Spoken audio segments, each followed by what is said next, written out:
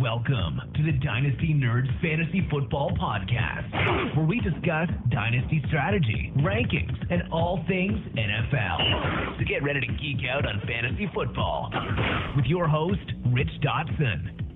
And welcome to the Dynasty Nerds Fantasy Football Podcast. I'm your host, Rich Dotson, here with my fellow nerds, Matt O'Hara. Hey. And Garrett Price. How's it going? At Dynasty Price. Price check. It's been getting a lot of love. Wow, it's a pretty good slogan. A lot of love. I don't know where that came from. Don't pat yourself on the back so hard. Pat myself on the back every episode. You're gonna hurt your shoulder. My worst attribute about Rich Dotson is I am a self pedestaler. I put myself on that pedestal, and I put a mirror in front of me, and I look at it, and I'm like, this guy is good looking. He's glorious. He's smart. He has great ideas about Twitter handles and dynasty fantasy football. I mean, if you can't lie to yourself, who can you lie to? You're right. You're right. Who so can go for it? If you right? can't trust yourself, who can you trust? Anybody, really, I guess. Hopefully you're a barber. Honest people. Do you trust your barber? Yeah, he's pretty good. I guess you should trust your barber. It's good. Hey, give me the usual. Yeah. You don't say that to the barber usually, right? You don't. He doesn't ask what you want. What? I don't know. The barber asked me what I want. I said, yeah, it's number 2 like normal. All right, cool. Oh, I don't know. Tighten me up. Okay. We're here with that great intro. Maybe if you want, you can rewind that and listen to it again. If you're ready to get really excited. If you're wearing a Dynasty Nerd shirt, no need. You're already there. But today we're talking wide receivers part 2. So we're going to break down 6 more guys, and then next week we're going to get into the tight ends, and we're going to have a bonus episode next week. We're going to cover some more wide receivers. So next week you get a privilege. You're going to be a special day. It's going to be a special week because you're going to get 2 Dynasty Nerds podcasts. You're going to get the NFL draft for 4 days. 3 days or 4 days? Thursday, Friday, Saturday, Sunday. I don't think it happens on Sunday. No Sunday. Yep, Thursday, Friday, Saturday. 3 days of NFL draft. You get Avengers Endgame. Like, what a week. You get the second episode of Game of Thrones. Like, you're talking about a good week coming up here, right? And we're just teasing in here with some good receivers. Like, we're going to talk about a couple of 6 guys here that are pretty intriguing. I got to say, this wide receiver class, I want to see the NFL draft. I think the NFL draft is really going to line some of these guys, but a lot of the guys we're going to talk about today have some really nice upside. Again, I think this receiving class is a saving grace of this entire class. Before we get into this class, so let's talk about a couple of news and notes. Russell Wilson last night in his bed, half naked, chain around his neck, super famous hot wife laying on his chest, super tired, announces he's signed an extension with Seattle, making him the highest paid I almost said laid player in the NFL at $35 million a year. So it's good for him. We all celebrate in different ways. Go ahead. Yeah, I mean, I was married to Sierra. I'd celebrate in bed too. Yep. I'm not married to Sierra, and I'd still like to celebrate in bed. Anytime. Anytime you want. Anytime. Celebration, I'm there. All right. Let's go, Rick James. So that doesn't really move the dynasty needle. I mean, he's just an awesome quarterback that got paid. It's just every quarterback's going to get paid going forward. Every quarterback that gets paid next, that's one of these elite quarterbacks, just breaks the bank and breaks the ceiling off. No, I mean, it's a lot of money to hand the ball off, so that's good for them. Yeah, that's going to work out well. Tyler Lockett, babe. Go deep. David Moore. Doesn't move anything. Another big news here is Adam Thielen signs an extension. He's locked into like 2023 now, averaging about $16 million a year. This intrigues me because I was just on like another podcast. I think I was on DHH Dynasty Happy Hour podcast. Brought this up actually. I was on there this week. That I thought before he signed, Adam Thielen was a nice sell high. And part of that was like I didn't know they were going to re-sign him. They did. That's great. Adam Thielen's terrific, right? But I'm still just worried slightly that when Stefanski took over, his target share went from about 25% to about 13%. And Diggs took an uptick. And I still think Diggs is the best talented wide receiver in that roster. Like I think Thielen's really good tactician. I think he's a really good wide receiver. But Diggs is to play for me there. And I am worried about, Stefanski taking over there. And not only that, I think Dalvin Cook really cements himself. This is the year that he cements himself as a high-end dynasty asset. So to me, if you told me, hey, in order, pick pick the players you want off of Minnesota for your dynasty team in order. It'd go Diggs, Cook, and then Thielen. Okay. What are your thoughts on it, Adam Thielen, fellas? I mean, at this point, I think I would have Thielen second. Okay, behind Diggs. Diggs, Yeah. over Cook then. Huh? Yeah, I think Okay. so. Just long. See, I think I'd have Cook first. Okay. That's fair. I think all those are fair. Of both what you They're said. all around the same range. Yeah, I mean they're all great assets. It's just if you see sometimes you say sell high on a player. I'm not saying sell high. I don't say sell Thielen because I think he's a bad player, or I don't think he's going to just implode anytime soon either. I think he's truly hit peak value of, and if you're okay with that, like I think it's going to potentially dip. Even like the end of last year, like it dipped a little bit, but a lot I have to do is Stefanski's offense. So if they do cement Diggs as their number one receiver, obviously you have two receivers out there number ones. Cousins worries me a little bit too. I just think like for Thielen, this contract might get you something plus, like a good receiver plus, essentially. It's definitely not a bad time to sell on the guy, yeah. But I mean, If you were selling. if you were selling, right? Don't just go out and sell just because, hey, just because he got signed. Don't just sell. No, he doesn't fall in the category of just sell him because he's time to get out. It's just if you were looking to like build on the team. Something we were talking about, before this podcast started was when to sell these kind of guys, and the time has to be right. You know what I mean? It's not like if you're on the upswing or if you're contending, there's no reason to sell a guy like Adam Thielen. No, we always preach that. Yep. Every year we do a show called "Don't Be Stuck in the Middle." Mm-hmm. Don't worry, it's coming to you in about July. We'll do "Don't Be Stuck in the Middle." Sure. Worst place in Dynasty to be, stuck in the middle. You're just donating your money. Yes, you Worst are. place.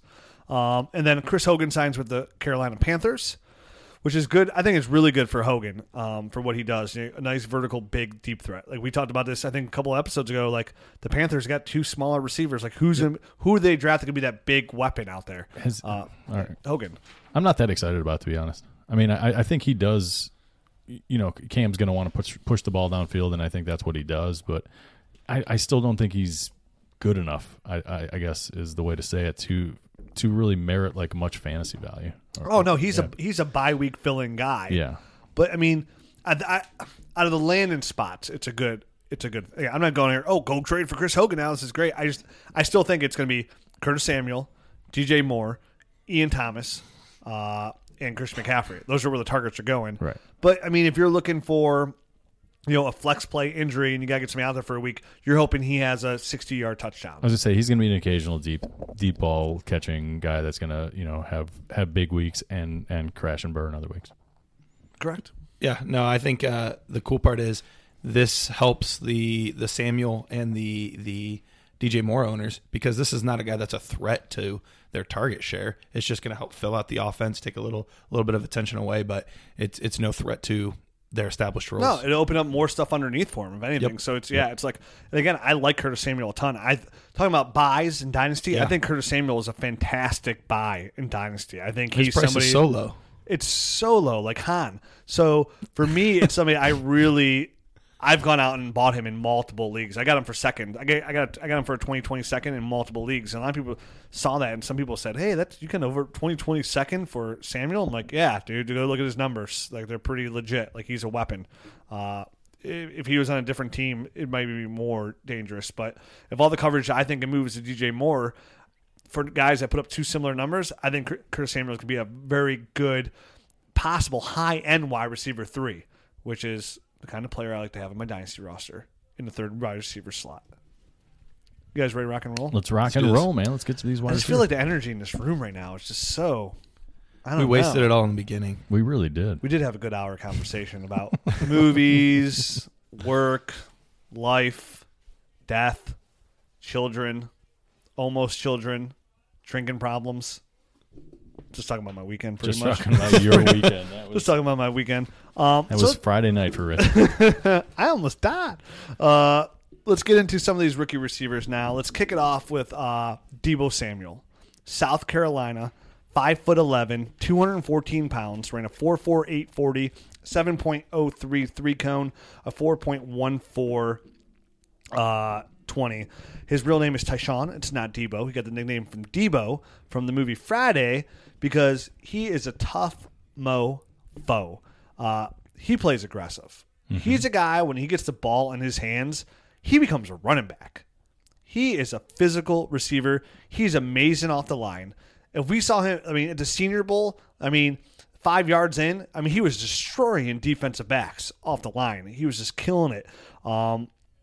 Strong, aggressive, really good body control. Can high point the football really well for a guy that's 5'11". Pretty quick on those quick slants. Really good football speed. Tremendous. He can get to the edge really nice on all formats. Because he actually ran the ball a couple times. They gave him a couple handoffs too. Oh yeah, they used him on end arounds, wide receiver screens, and what I liked about the guy the most is he just basically anytime he got the ball in his hands, it turned almost into a punt return type of situation for him. He's setting up blocks really well. He's bobbing, weaving, and can turn any play into a big play basically. So that's what I saw when I saw when I was watching the tape or whatever. So just a natural one of the guys that you throw the ball to him, he turns it into a running back like you said. Yeah, I love that about his game. How when he gets that ball in his hand, he can lower his shoulder, not afraid of contact. And I got to say, after watching his tape in depth, and I got about 7 games in on Debo, I think, I like him a ton. He the Miles Sanders effect. The way I want to move him on my rankings. And I know this is going to sound crazy to most people, but I feel like when I was done, I was like, I think I like him as much as I like A.J. Brown. Whew. And that's like a tier. And that's like a tier for me. Because again, I already said it last week how I feel about A.J. Brown. I think he's a safe player. I'm somewhat worried about his ceiling. Debo Samuel, he's got a 6.3% drop rate, which isn't terrible. So he's got good hands there. Yeah. His ceiling for me, to me, it's really important where he's going to land. Where is he going to be? Can he be somebody that they're going to push the ball to him? Is he going to get some action? I love that there's no real red flags in his game. There's nothing that you look at and you're like, ooh, that's something we need to make sure we watch out for. Health. Health is the only thing. Not his he game, broke his fibula in 2017, but they had back-to-back hamstring issues in 15 and 16. So his only healthy year was technically 2018. Right. So you could say that is a red flag, but as far as on the field, there is nothing that concerns me. He might be, of all the guys I've watched, and I've read a couple of other people that feel similar, he might be the best route runner in this class as well, which is saying a lot because there's some good route runners, some good technicians in this class. The run after the catch, he's able to be a return man. The total package is there. I've seen some Golden Tate comps, and I don't hate him. I don't hate that either. That's a really good comp. Yeah. I haven't thought about that, but the way he is with the ball in his hand, that is a really good comp. He's a much thicker guy, though. He is thicker. You know what I mean? Yeah, he'll Olivia Newton-John you, and he'll get it physical. Yeah, he's got probably about 15 yards on him, and he fights for extra yards and is a tough guy to bring down. I'm telling you guys, like him a lot. If all my dynasty leagues, if I don't get a single Debo share, I'm gonna come away upset. I certainly right now would have him. Dependent. It's gonna be hard. It's just hard with Hockenson. You know what I mean? Hockenson to me really mixes up because I'm totally okay with taking Hockenson as high as 3. I really am. Depending on position and need here, and we always say best available, but I'm telling I like Kelvin Harmon. Right? So I said last week, Kelvin Harmon and AJ Brown are pretty equal to me in my eyes. Right. I thought them as two the same players. I'm willing to throw Debo Samuel into that tier. I'm ready to throw that in there. I had it for me personally, where I had it the Hakeem Butler and N'Keal Harry for me personally. Then I had it A.J. Brown and I had it Kelvin Harmon. I'm throwing Debo Samuel into that tier. He's into my second tier of receivers. Out of all these guys I watched, he's the guy I came away with he's going to be good. As long as he doesn't go somewhere really stupid and he could be somewhere a focal point of offense, he could be really, really good. That Golden Tate. If he even goes to Detroit in this, he'd be great.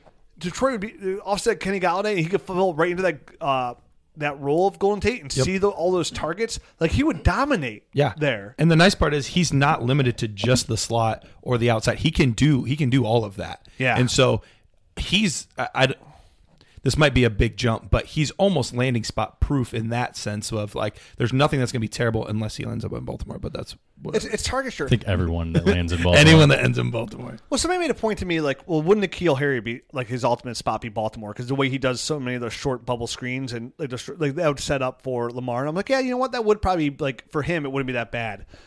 Maybe even somebody like Debo wouldn't be terrible either. I was thinking more about like land spot, like he's just.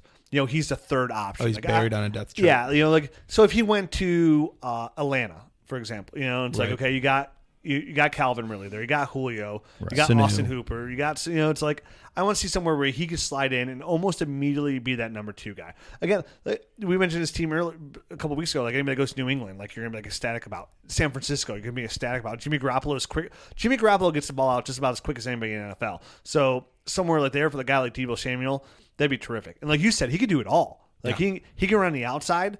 His slants, the way he gets into those so quickly, it's nice. And if you're going to press him, if you're in the red zone and you're going to press him, he's gonna get you. Like not obviously in the NFL it's a different level, but he's going to get you. Again, we saw at the Senior Bowl versus the best that they have the seniors. He was destroying them. Like every single snap. Like he looked terrific. Yeah, it was him and Terry McLaurin were like the talk of the town there. Yep. And when you watch his tape, Debo, there's one play per game that you watch and you go, damn, I like him. Mm-hmm. Like, there it is. Like, there it is. There it is. Like, every game I watched is like, give me some more. Like, he fell in that category. Like I told you, like Hakeem Butler, I had to watch 10 games. Like, I couldn't stop. Yeah. I want to be right. Debo, we're listening to the game. I had a lot more guys, so I couldn't keep going 10 games. But, like, I watched more tape on Debo than any other guy we're talking about tonight because I couldn't stop. I just wanted to watch a little bit more. Like, okay, is he really that good? Can he do this every game? Can he do this? Can he do that? And he was showing it all on the tape. He's an explosive playmaker in a PPR league that's gonna score points. To me, he seems like one of those really nice, safe, double-digit point games. Yep. He's like that comp of Golden Tate to me is terrific, where he can finish a year as a really low-end wide receiver 1 on a good year just because of how many How many catches he Here gets. he is, 90 footballs for 1,100 yards. Yep. And he does it for 5 years straight, and you're like, damn, he's solid. That's Deebo Samuel. I love that Golden Tate comp. And like Matt said, he's even a little bit thicker and more physical than that, but he's that good with the ball in his hands. I like Deebo Samuel a lot. I'm sliding him right up into there. For me personally, at the Dynasty Rich ranks, he's right in there around 6, 7 for me. Yeah. If you say DK Metcalf or Deebo, it's not even Deebo close all day. for me. I'm going Deebo as well. Yep. Everybody we talked about last week, like he's above those guys. Not everybody, on the back end, it's like Paris Campbell. Like he's above Paris Campbell for me. He's above DK Metcalf. Okay, that's about it. But he's that's right. about it. But how I said before, But like he's top 5. Yeah, like but if he said like last week, I was like, oh, if I had that pick and I had to flip flop, and then AJ Brown and Kelvin Harmon was on the board, like I'd love to flip flop every other league. Same thing about Hakeem Butler and N'Keal Harry. Well, now I'd like to throw it in there with Deebo and flip flop it. Like The nice part is you might not have to though. A lot of these mocks that I'm seeing, he's late first round. Oh yeah, I see that. Like, and so that's the nice part is you can, hey, I'll trade back up into the 1-9 spot and grab him. I'll trade up to the 1-11 and grab him. Like a lot of, And he'll be there. Oh, he'll be there. Yeah, I kind of feel like he's settling into like a Anthony Miller from last year range, which was like end of the first round, top of the second round, depending on how the draft goes. You're right. 2-1, 111, Yep. 110, right around there. That's where I'll probably slide. None of that for me. Like if I have any picks, that's where I feel good about. Like any pick that I have like 7, 8, 9 range, I feel like I'm gonna get some Deebo shares because I'm taking him over the running backs. Besides Miles Sanders and Josh Jacobs, we'll see what happens to David Montgomery. But if I depend on need, like I'm gonna have a Deebo share for sure because I love him and I like that how the Anthony Miller rise that you said. Like the kind of solid possession. Good receiver that can run the routes. That was Deebo for me. Right. I can't stress enough how impressed I was on his tape. And it wasn't like every single game I watched, I came away like, this dude is an NFL Sunday player, hands down. And not like a bench guy, somebody that's going to get in there and he's going to help an NFL team on a week-to-week basis. And more importantly to me, again, for the whole reason how I judge these guys, there's somebody like later who I think is a good football player, but I just don't think he's a good fantasy player. I think Deebo Samuel is a fantastic fantasy football player. PPR monster. Yeah, He's the guy that I want on every one of my dynasty rosters, compared to some other guys we're going to talk about later. Next on the list, let's talk about Terry McLaurin. Matt, tell us about Terry McLaurin. So Terry McLaurin, wide receiver, Ohio State, 6 foot, 208 pounds, ran a 4.35 in the 40. 20-yard was 4.15, and he had a 7.01 in the 3-cone. So this guy, not only is he straight line fast, he is quick in and out of breaks. And he was a wide receiver that lined up most of the time on the outside for the Buckeyes. He did see a little bit of work in the slot, but he was a guy that I like. When I saw the tape, he was a guy that was hard to jam at the line of scrimmage. And he used most of the time he used his route running ability and speed to get off the line. And Debo comp like that. Yeah, absolutely. And once he got the ball in his hands, he was able to fight for extra yardage also. I don't see him exactly the same as Debo in that respect. I do think Debo is probably a little bit tougher and more physical of a player, but he also was able to struggle for some extra yards. But this guy's game, especially at Ohio State, was to take the top off the defense, and to get long. That was his big thing. So, I mean, the guy averaged 20 yards per catch this past season to go along with 11 touchdowns. So he was a big play guy. I mean, he only had 701 yards, but they spread the ball around quite a bit there at Ohio State.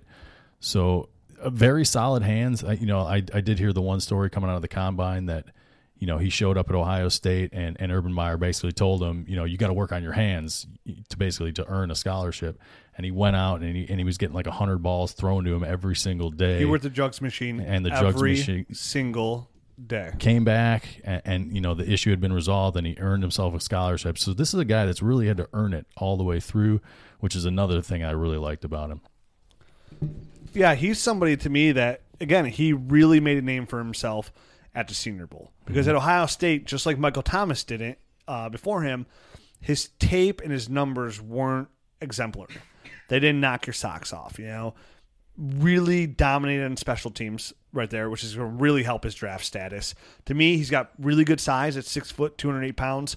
Lets him be a little bit more physical with the ball in his hands. Like you said, Matt, like he did show some of that. He will fight for those extra yards. He wasn't like Riley Ridley is easier to take down for his size, sure. Where McLaurin was, he would fight for it. So I like that. Like you said, his speed's unmatched. 4.35 outside. He's got the deep speed, but that wasn't all that he did though. He ran routes. Yeah, he definitely ran routes. I came away with his route, impressed with some of his routes because again, there's not a lot of tape. Like his stats aren't overly.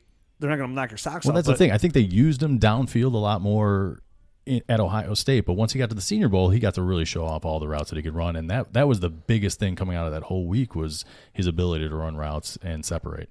And that's what really put on Matt, because even somebody who watched every Ohio State game, like I didn't come away going, "Oh, Terry McLaurin's like next level, going to be beast," And then when I saw what he did at the Senior Bowl, I'm like, "Well, let me go back. Let me like really dig in it." And when you go back, and you would have saw, I guess, watching tape, but even watching the tape, like some of the things you see is like when he deadline on the outside, the way he would adjust to the football, the way he would track that football, and like he would turn on that ball and keep moving backwards and adjust to it and position himself well.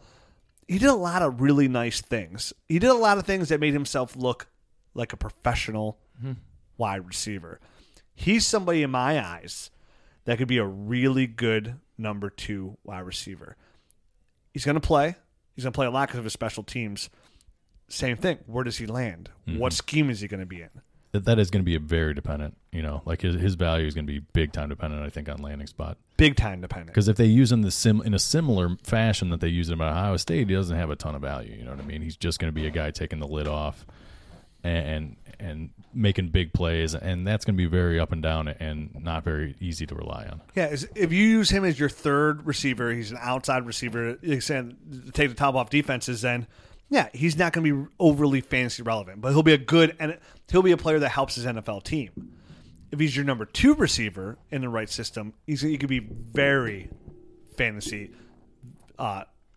reliable. Right. Yeah.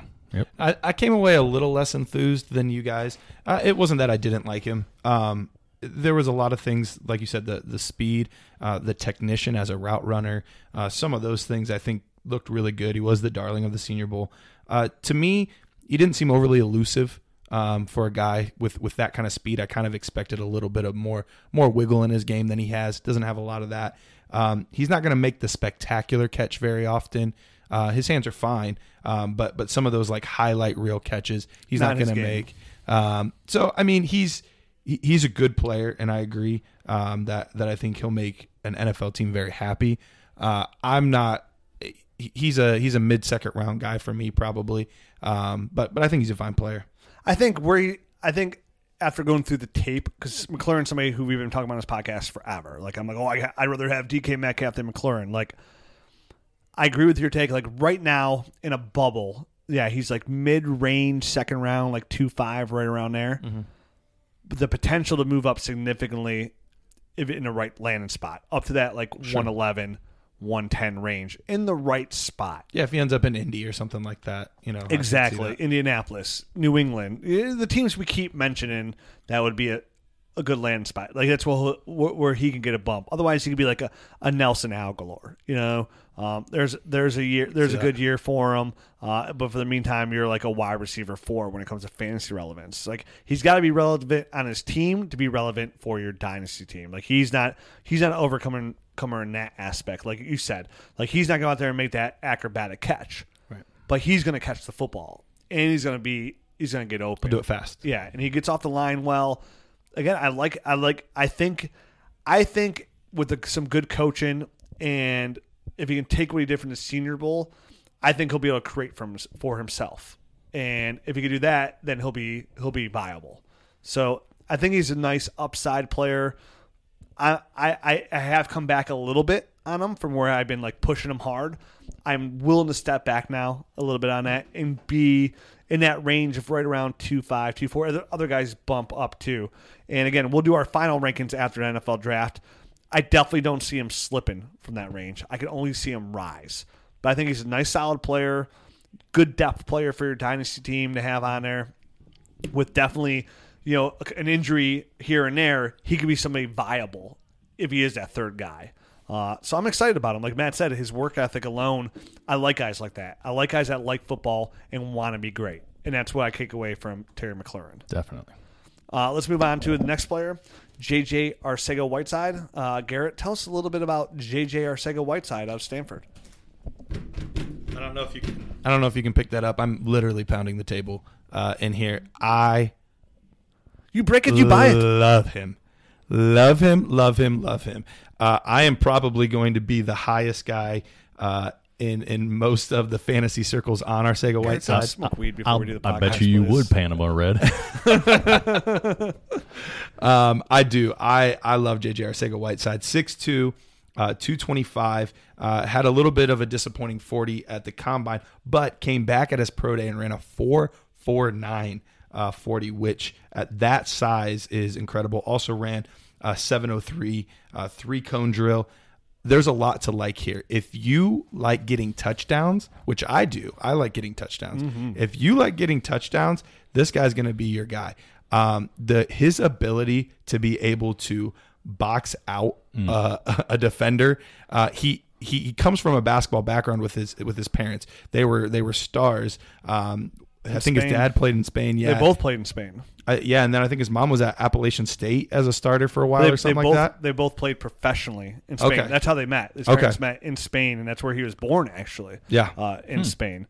So genes are a hell of a thing for him. Yeah. Yeah, he's gonna be he's gonna do great with a lot of that kind of stuff. One of the things that I saw a lot from him, and we don't talk about this a lot, but especially when you have those jump ball situations, he did an incredible job with having late hands. So what I mean by that is when the defender's closing in, they're looking at you to try to come and anticipate when the ball is coming. And he would wait till the last possible moment and stick those hands up. And he has long arms, big physical, and he just does a great job with that. Really good. He does a really good job. I have one thing underlined in my notes for Arcega-Whiteside, and it is the way he high points the ball. And it's exactly, when you say a guy high points the ball, it's literally... If you say a guy high points the ball well, it's exactly what Garrett just said. It's his timing. So if you mention the word timing or the way he high points it, it's like Garrett says. Like he does that so well. He times it and hits that spot perfectly. Go on. Yeah, no. I mean, I could go on all day. I know Pro Football Focus ranked him as the number 3 overall wide receiver in the class. I mean, there's a lot to like here. I know that there's a lot of people that are worried about some of his game speed and things like that. I didn't see a lot of that. I thought, yes, he's bigger, but I think he moved very agilely for a guy his size, ran good routes. I see a lot of Vincent Jackson in his game, and so that would be probably my comp for Arcega-Whiteside. Yeah, I see him as a really good, solid possession receiver. I know, Matt, you were talking about like N'Keal before about the way he danced off the line. I saw a little bit of that with JJ. The way he I thought he got off the line better actually than N'Keal Harry did. See, I saw a little of that little dancing behind the line there.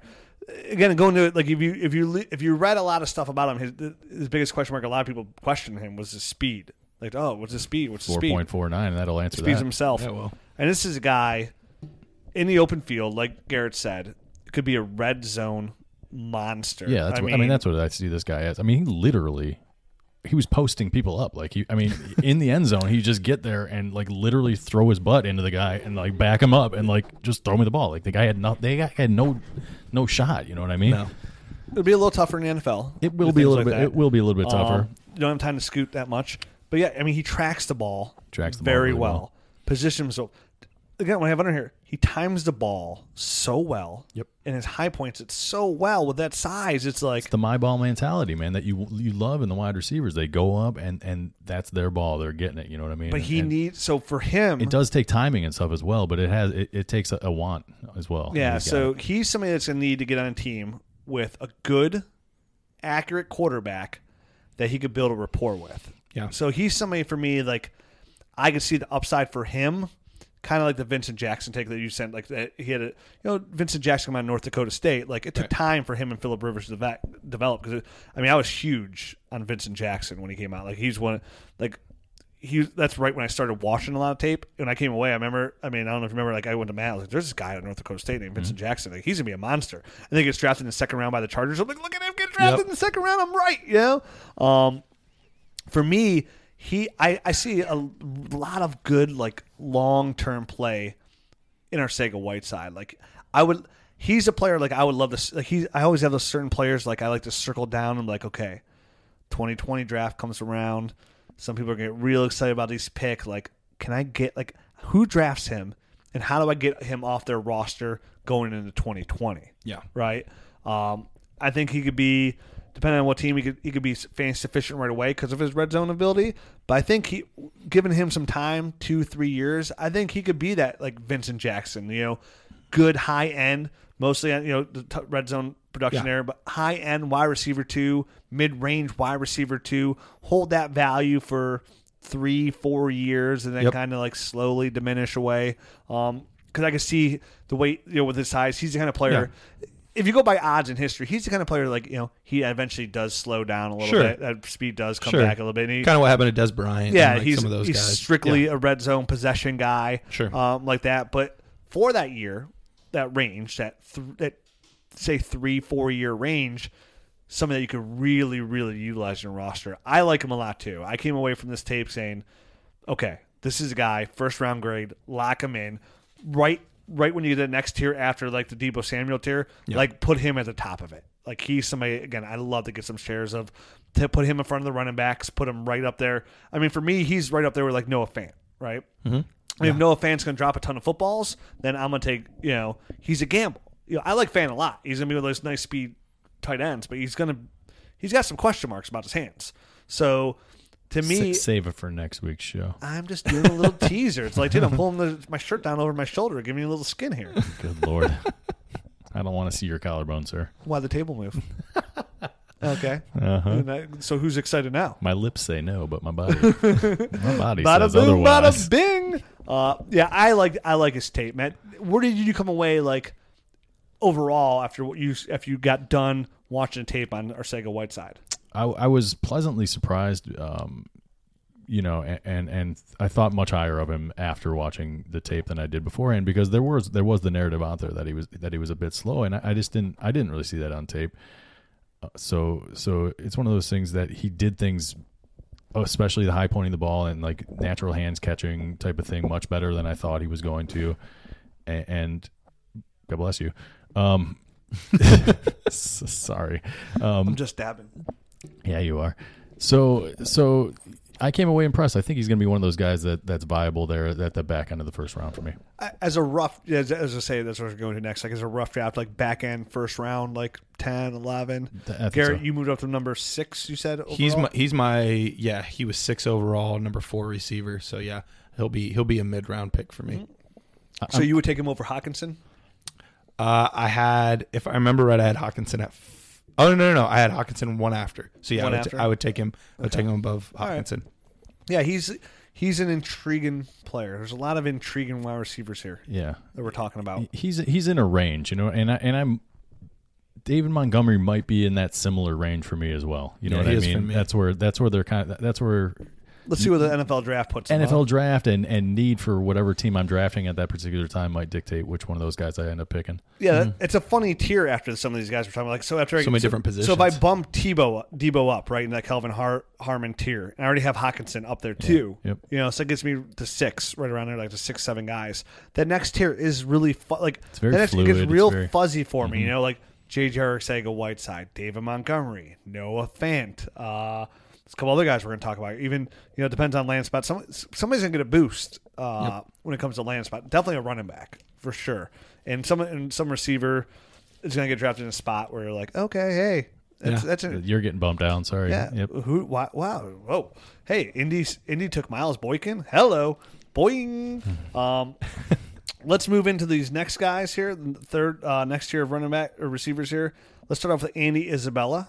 Out of Massachusetts, local guy, went to Mayfield. Yes, he did. Just a couple cities over from us Mayfield, here. Ohio. 5'9", 188 pounds. So he's not a big kid at all. But let's listen to some of these numbers.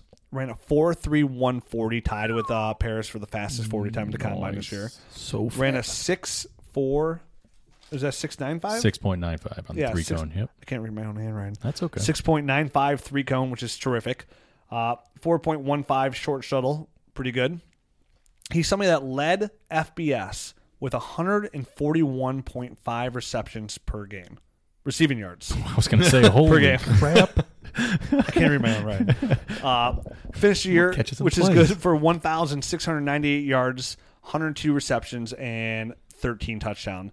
And even though he's 5'9", 108 pounds, like despite like the next receiver we're going to talk about that's smaller, he played pretty tough. Like he plays tough for his being a small receiver.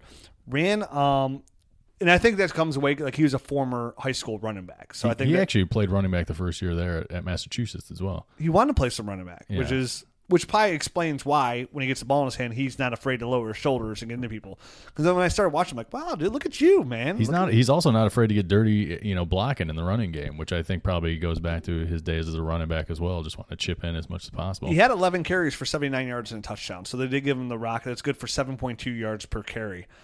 Extremely fast and quick.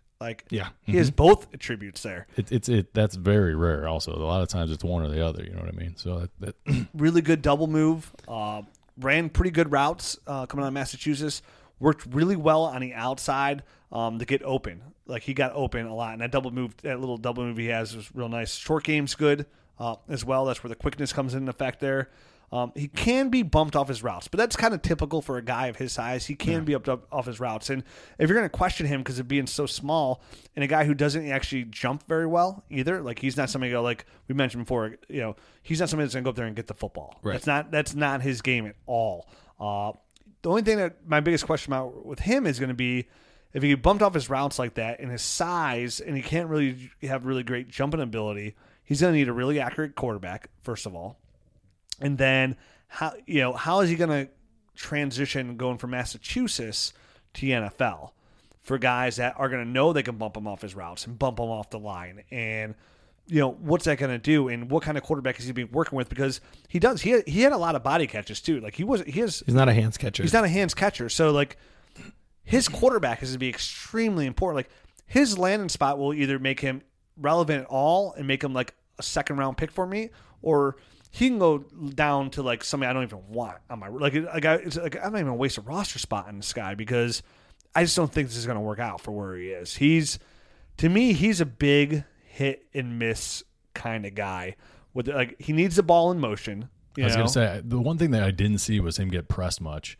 So I think they're going to have to use it. They're going to have to use him, in the slot, in motion, stuff like that. So he's not getting jammed. Like you said, he can get pushed off his mark, during his routes and stuff like that, to get him open, because he's got the quicks. He can get open as long as he's not getting jammed at the line, which I didn't see much on tape.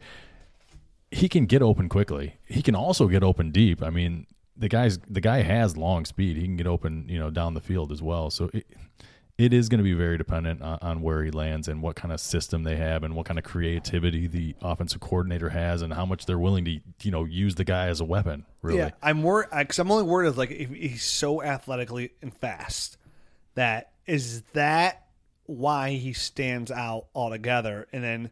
Is he the kind of player, because we've seen these guys again come all through the NFL, like the small receiver, super fast, dominates where they're at pretty much, and as again, that he dominated at Massachusetts. But the difference is though, he did play a couple of the legit SEC schools, Georgia, and he performed very well in those games when clearly they're keying in on this guy. Now some of that was in blowout time and whatnot, but I liked his Georgia. I say his Georgia tape was nice. Mm-hmm. They played. I watched UCF. I watched Boston College, Mississippi. But yeah. But I mean, it's not like he was only ever playing against his conference and that ilk. He's not John Brown at Pittsburgh State. Right. Yeah, it's not that, like that. But his size, you got to worry about size. Yep. No matter what. I mean, 5'9" is not hey, end all be all right there. But 180 pounds isn't glorious either. But for 5'9", 188, it's not a slight build or anything like that. There's somebody else that we're going to talk about later that's much smaller. Oh yeah, he's gonna have to be a system fit. Yeah, is what he's I gonna agree. have to be, and make sure he doesn't land into a bad spot. But the potential is there. That breakaway potential is there for fantasy production. For sure. He's on my radar. Definitely. I'd put him in my second round for sure right now. Right around after that Terry McLaurin. For me personally, he's right around I could see Isabella going between 2.8, 2.12, right around there.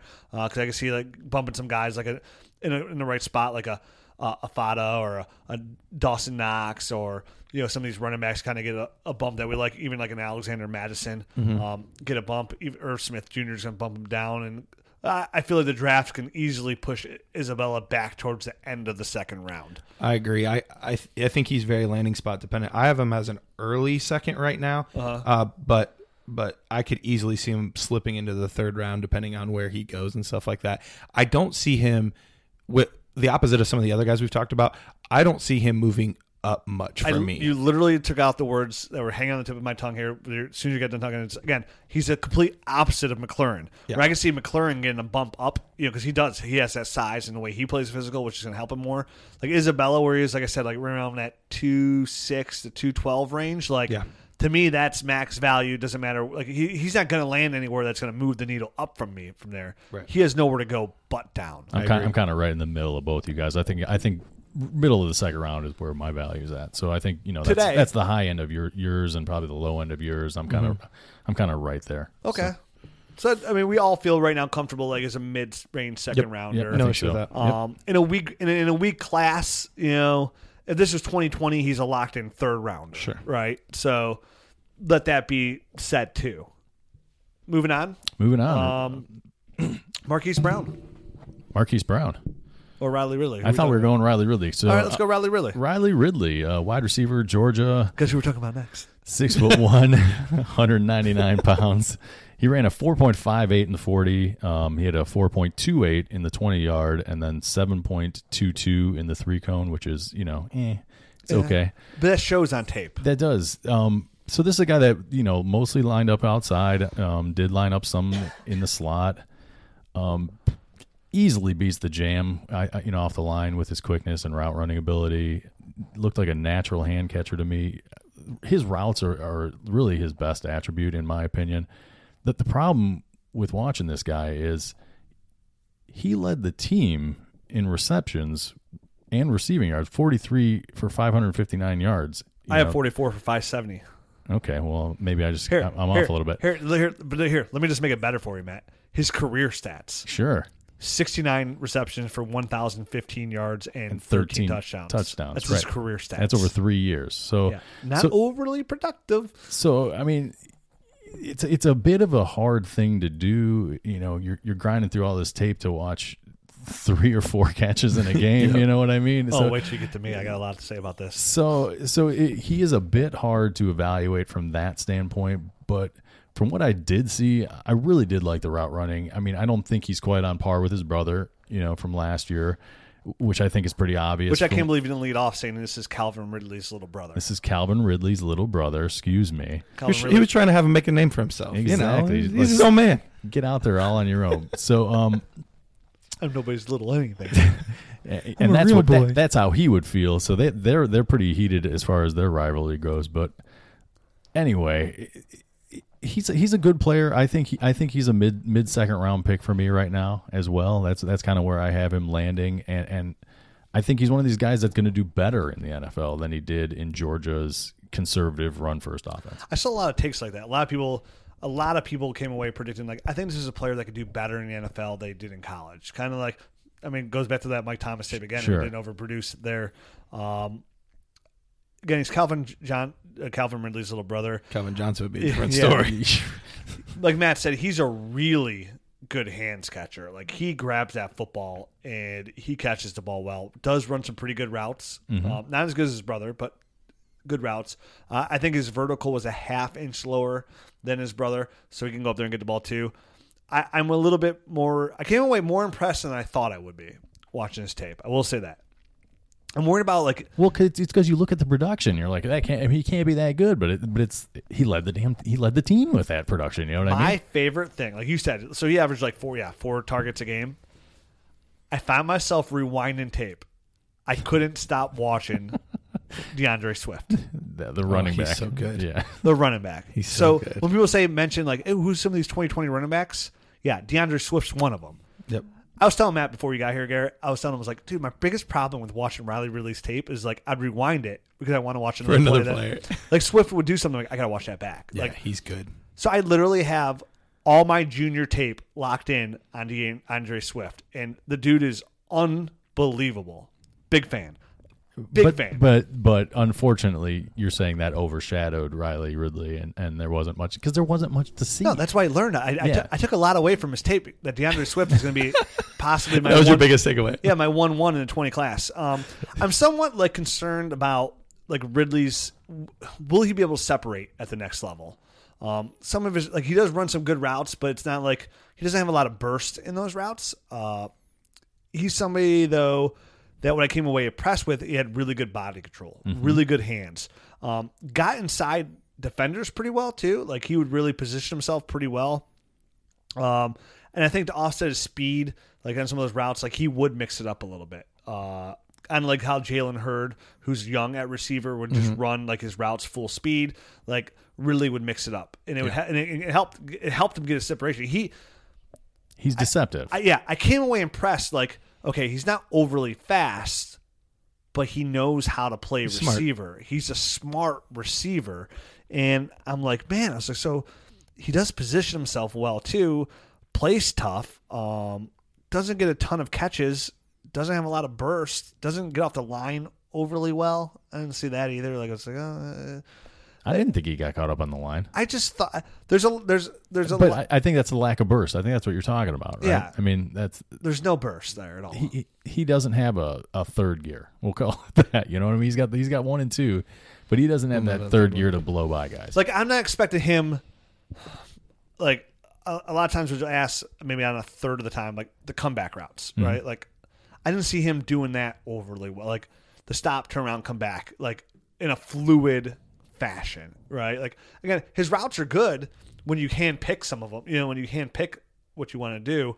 To me, he just seems like a really nice player, right? Like somebody who could be a wide receiver 3, but like I would never expect to be a high-end upside wide receiver 1. Sure. Like, and that's why I got him in the middle of the second round, not higher up.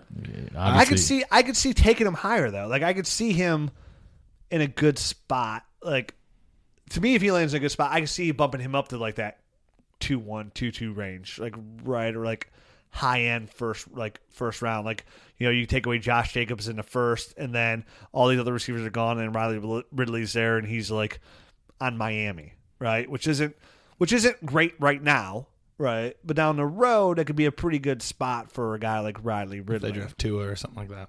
Yeah. Yeah, I came away. Jake Fromm is quarterback. Yeah, there you go. That could happen. Ugh. He's a good quarterback too. I don't know. I didn't like it. I didn't like him all that much on tape when I watched. Dude, nobody likes Fromm. I like Fromm. Yeah, me too. I like him.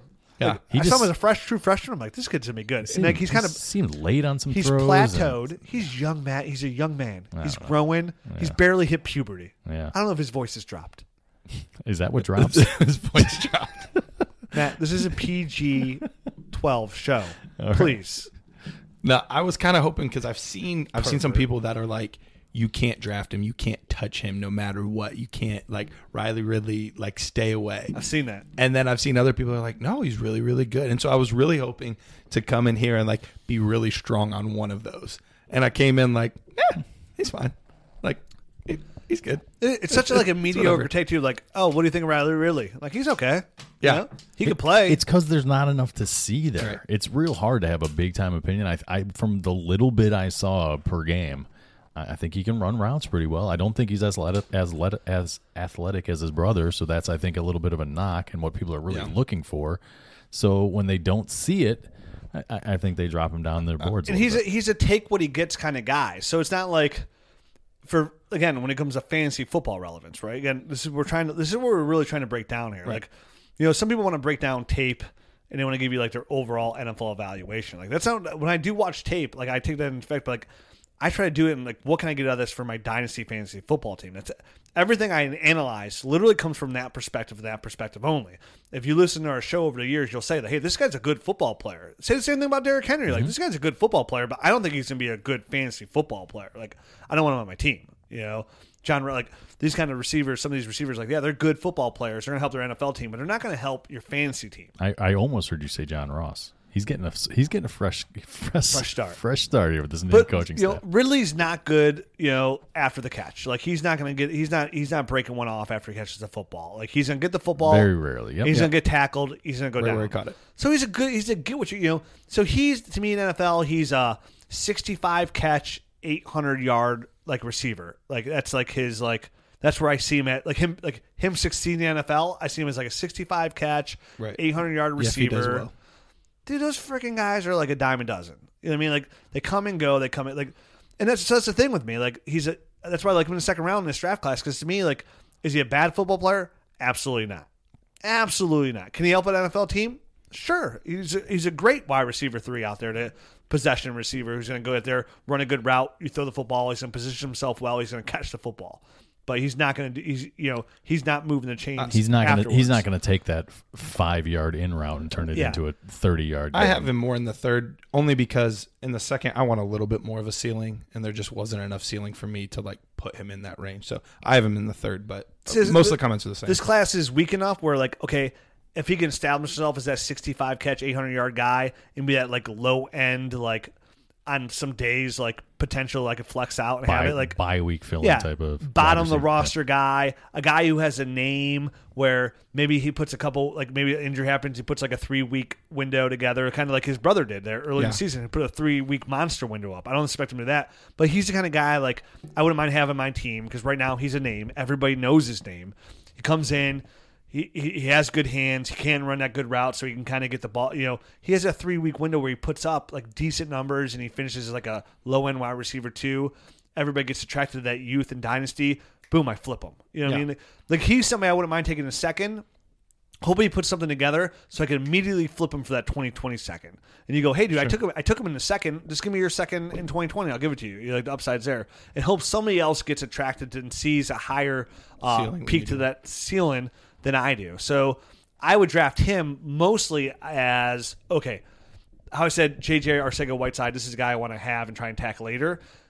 Ridley I would draft because, okay, you know what? Like he's somewhat safe in what he is and his ceiling's not there, but I feel like this is a name I could flip if he does something. That's true. I didn't. And if he doesn't, if he doesn't, I miss out on it. Then so what? In a weak class, I miss out on my second. Guess what? A lot of people are going to miss out on their second. Some people are going to miss out on their first. Almost everybody's going to be missing out on their third. Sure. So for me, the gamble there. Like, I'm literally looking at hey, how do I turn this? If I'm on a clock, hey, I'll give somebody this pick for Riley Ridley. Just give me your 2022nd. Most people are going to be like, no, dude, I'm not giving you my 2022nd. But here we are, week 8, and week 7 he put up 8 catches for 95 yards and a his touchdown. flex guy just got an injury. Exactly.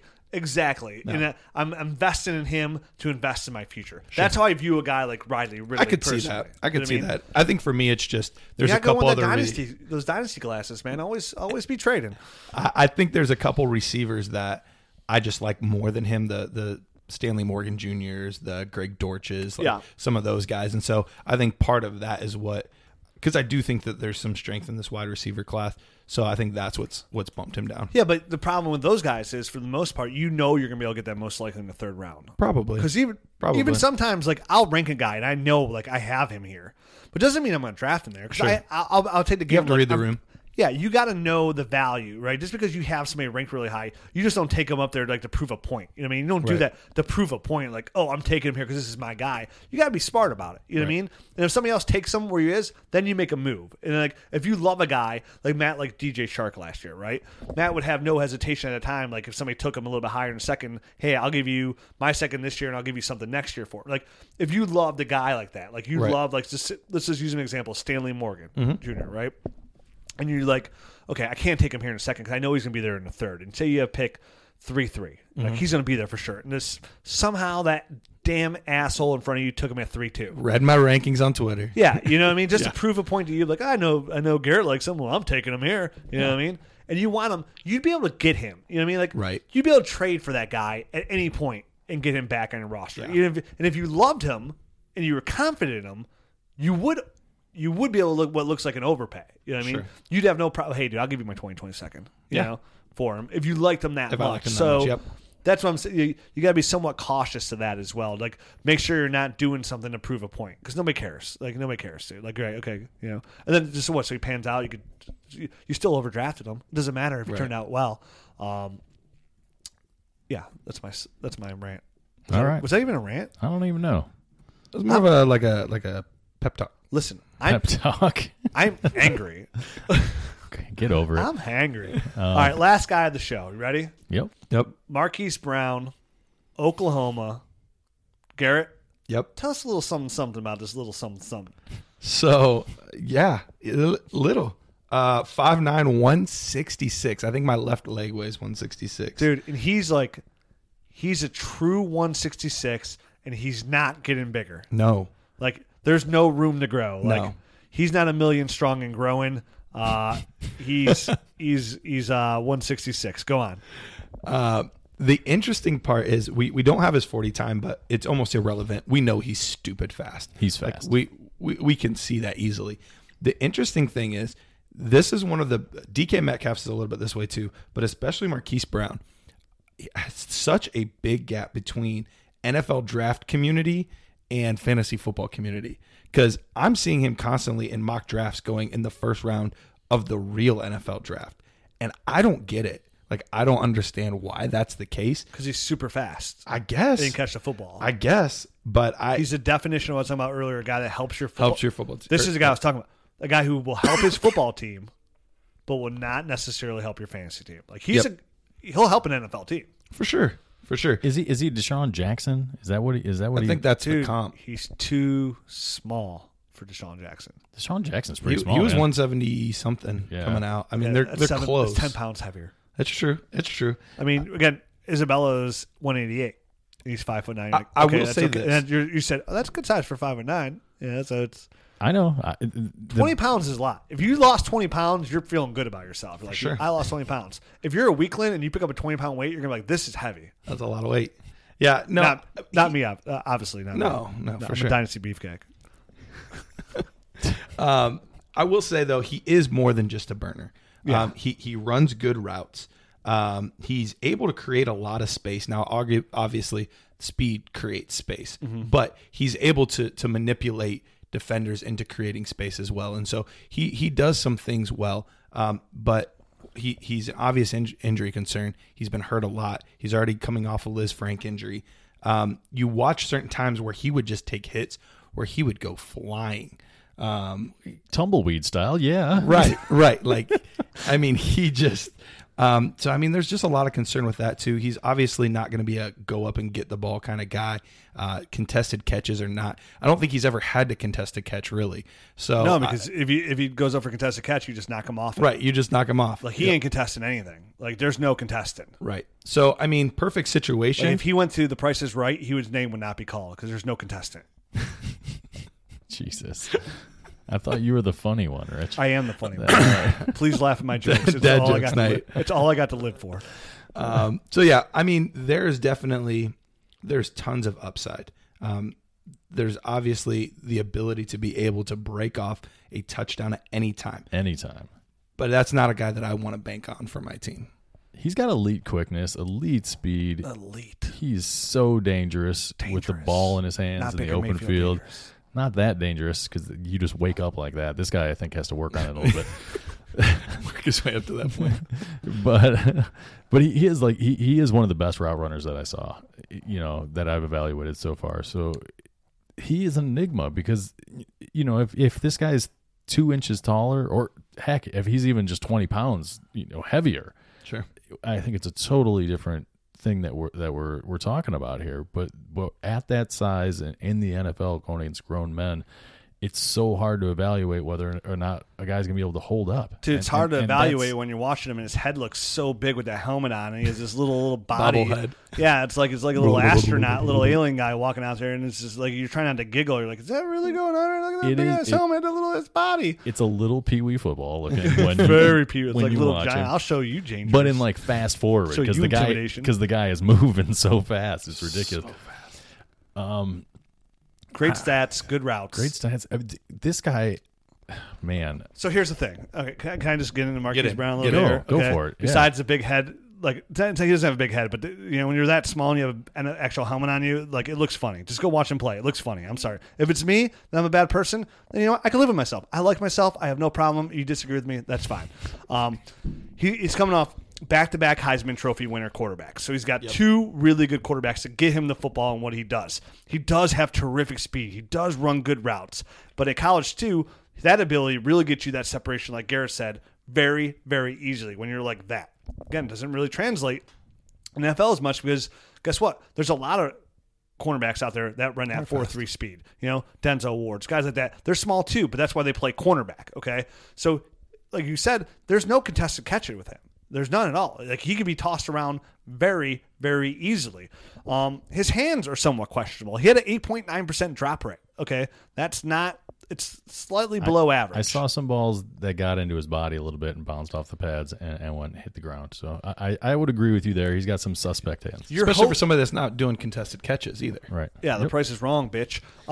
You're hoping that like the NFL rules nowadays are going to help a guy like him with like just keeping defenders off him altogether because again he is elite speed and I mean that Liz Frank, let's not just throw that by the wayside injury. That's not a good injury. I mean that's when you break the middle part of your foot like there. That's not a good injury to have. No, but it is common. I think nowadays it's been like almost in vogue for a lot of wide receivers to get that injury and it's a result of them cutting so much and making such violent cuts. So It definitely is something that's a worry, and they do seem to reoccur, which is another big time worry with that injury. But I mean, it's not like I feel like it's one of those things that doctors have adjusted to, and now they're starting to get over it. You know what I mean? Like Madonna, it's in vogue. Yep. Yeah, for sure. I got you. He worries me. I understand. I don't draft wide receivers like this because occasionally they pan out. Occasionally you get Deshaun Jackson. Occasionally you get Brandon Cooks. Tyreek Hill.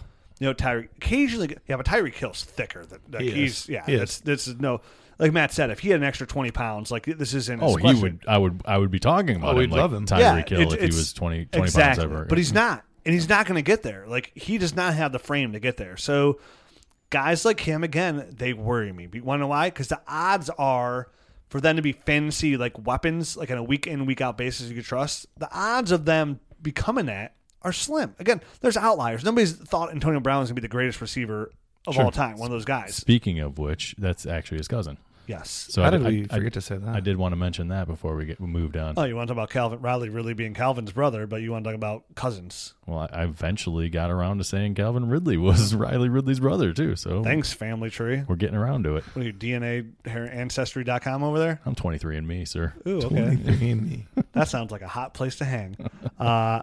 So he just, to me, again, I'm not taking him in the first round. Like I'm not investing here. Like if I'm in the back end of the first round, this isn't something I'm trying to add to my dynasty roster at all. Like he's to me, he's most likely going to be a spotty kind of guy that. Best ball. Great in best ball. Yeah, best ball player, where when you look over at his overall numbers on a year, where the catches are maybe a little bit lower, but the numbers are there. Like, it's like, those aren't bad, but spread over 16 games. Like, again, a person that's going to help an NFL team, but he's not somebody that I believe you're going to rely on week in, week out on your roster. And the best ability is reliability. That's what I want on my roster. I want somebody that I can put in my lineup and trust in that game. I'm not looking to worry because, again, you don't want to have that problem when you're getting to the playoffs. You don't want to have to make that decision like, oh, come on, Marquise, just catch that 80-yard touchdown this week. Come on, baby. You know what I mean? Like, because when you do that, you get to do it for three. Here's the thing.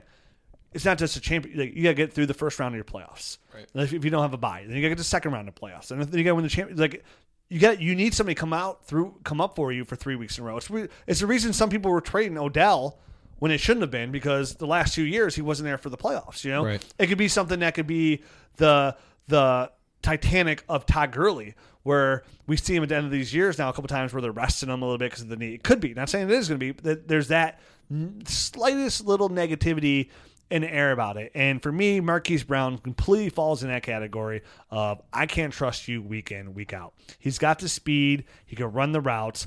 Does that give him a chance of success? Yes, but I think those odds are kind of low. Same reason I don't want to bet on DK Metcalf. I don't want to bet on Marquise Brown. Yep. Now, if I had to bet on the two, I'm going to bet on DK Metcalf because he's the big, gigantic Tyrannosaurus Rex out there. And I'm the exact opposite. I'm gonna bet on this guy. I came away more impressed after watching the tape than I thought I would be, because I went in with such a bias, like, 5'9", 166 pounds. I'm not going to want to have anything to do with this guy. And I think he impressed me. You know what I mean? So he's going to get hurt.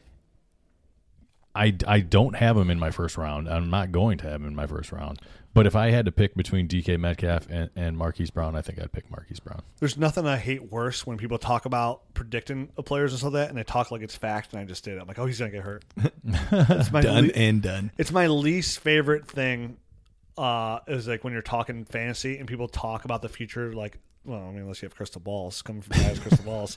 But like, we all know that's, there's a lot of jest in that. Like, but those people that talk like, oh, he's not going to do that. It's like, what?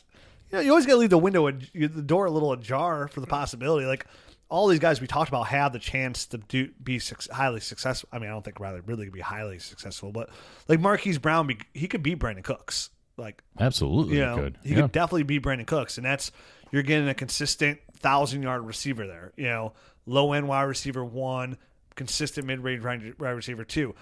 It's just that size really, really worries me. I mean, because listen, when you got to run fast because they're going to destroy you. Oh yeah. And to me, for him to live, like, everything's going to have to be past 10 yards. I mean, I don't want to keep him away from the linebackers, keep him away from the box safeties because they're just going to eat him up. Like, don't give him any end around screens, please. Like, he might just not come back from it.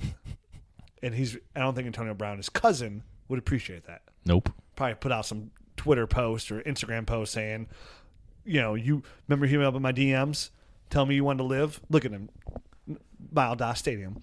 Mile Dot Stadium. Hashtag Mile Dot Stadium. Well, that's it. Next week's the NFL draft. So things are about to get real serious up in here, and we're going to solidify our rankings after that. We're going to update our rankings this week. So now that we're pretty much through the tape here, Garrett's going to add his rankings to our rookie rankings. So look for that probably by no later than the weekend. I'm going to try and get them up there. I think we're going to try and get them on the site within the next day. They might be up there today. As soon as Matt gets them over to the web, we'll have them up. So maybe today. The Googles and the internets. Yeah, they're all the there. Twitters. So our rookie rankings will be updated. They should be a lot of. I plan on changing a lot. I'll be changing some stuff. Like I said, next week we're going to try and get into episodes. We're going to get the tight ends on our normal show, and then we're going to get into another batch of receivers. 'Cause there's guys we got to talk about. You know, Preston Williams. We got to talk about Hunter Renfrow. We got to talk about Jalen Hurd, Miles Boykin, Deontay. We got to talk about Stanley Morgan Jr. Craig Dortch. Yeah, there's some guys here. Even some of the guys we're talking about, we might not go through all these guys. But I like to do a quick hit on these guys because they're guys that I feel should definitely be on your radar. And then after the NFL draft comes, we'll do an NFL draft breakdown, like what we like, what we don't like show. And then after that, we're going to break down these rookies, all of them. And if they were drafted, we're going to go back and watch the tape on them and have analysis on them and then have an actual set rankings to get you ready for your rookie draft. And I think through all this, I think we've given you a lot of information on these players. At least put you in position to know what you're getting yourself into, who we like, who we don't like. Let's cap it off next week. Let's get into the NFL draft. It's the first time in my forever I can remember, where the Browns don't have a high first round pick. So for me, this is gonna be really weird in the first round, like just sitting back watching other teams do work, and I'm like, Don't be surprised if we move in there. Listen, I already know that we're okay because the Browns had the best first round pick out of everybody. I mean, we got Odell Beckham.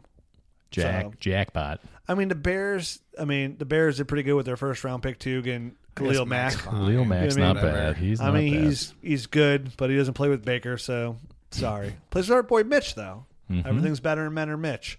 So we'll be back next week. In the meantime, follow us on Twitter. I'm at Dynasty Rich. I'm at Dynasty Matt. I'm now at Dynasty Price. Yeah, Price Check. Price Check. Yeah, you're looking for that Dynasty Price Check, hit him up, Dynasty Price.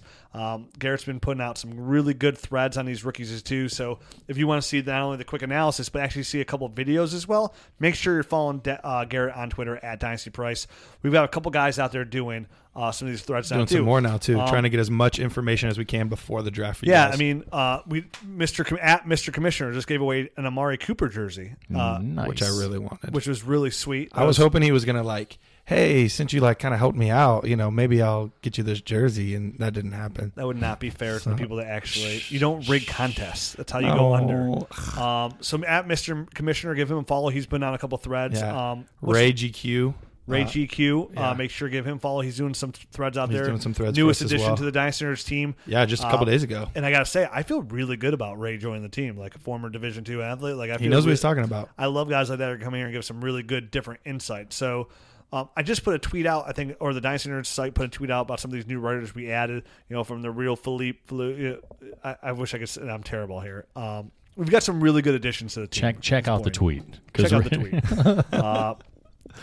But we got some good threads. And it's always good to see some video on there. And I know we're working on some things here at Dynasty Nerds where not only are we going to give you these rookie breakdowns, but we're going to give you video to back it up. So that should be on the site pretty soon. I know Garrett and Matt are working really hard behind the scenes here on that as well. We got a lot of cool things coming here at Dynasty Nerds over the next, hopefully, 14 days. I've only been saying the rankings and last nerd standing is going to be out for 90 days. 90 days? Yeah, forever. Give or take. Yep. Well, we found out what the problem was, and hopefully here within 14 days. But I'm done hoping. Yep. It's the last hope. You can hope in one hand Anakin. and crap in the other and see which one fills up faster. You hope in one and crap in the other. It's the poop hand. Spoiler alert. Spoiler alert, it's the poop hand. Don't wipe with your hands. What are you, a Sasquatch? Follow us on Twitter. Follow the site at Dynasty Nerds. Make sure you check out DynastyNerds.com every day. Like I said, we added a whole bunch of new writers, so we have all this great quality content coming up there. We have our rookie rankings coming up here really soon. Our actual Dynasty rankings will be up here soon as well. A lot of cool things to come, even like Last Nerd Standing, which I'm still excited about. Until then, we'll be back next week, and enjoy the next week. It's going to be really good. Adios. Thanks for listening to the Dynasty Nerds Fantasy Football Podcast. Make sure to check us out at DynastyNerds.com for up-to-date Dynasty insight. And follow us on Twitter at Dynasty Nerds.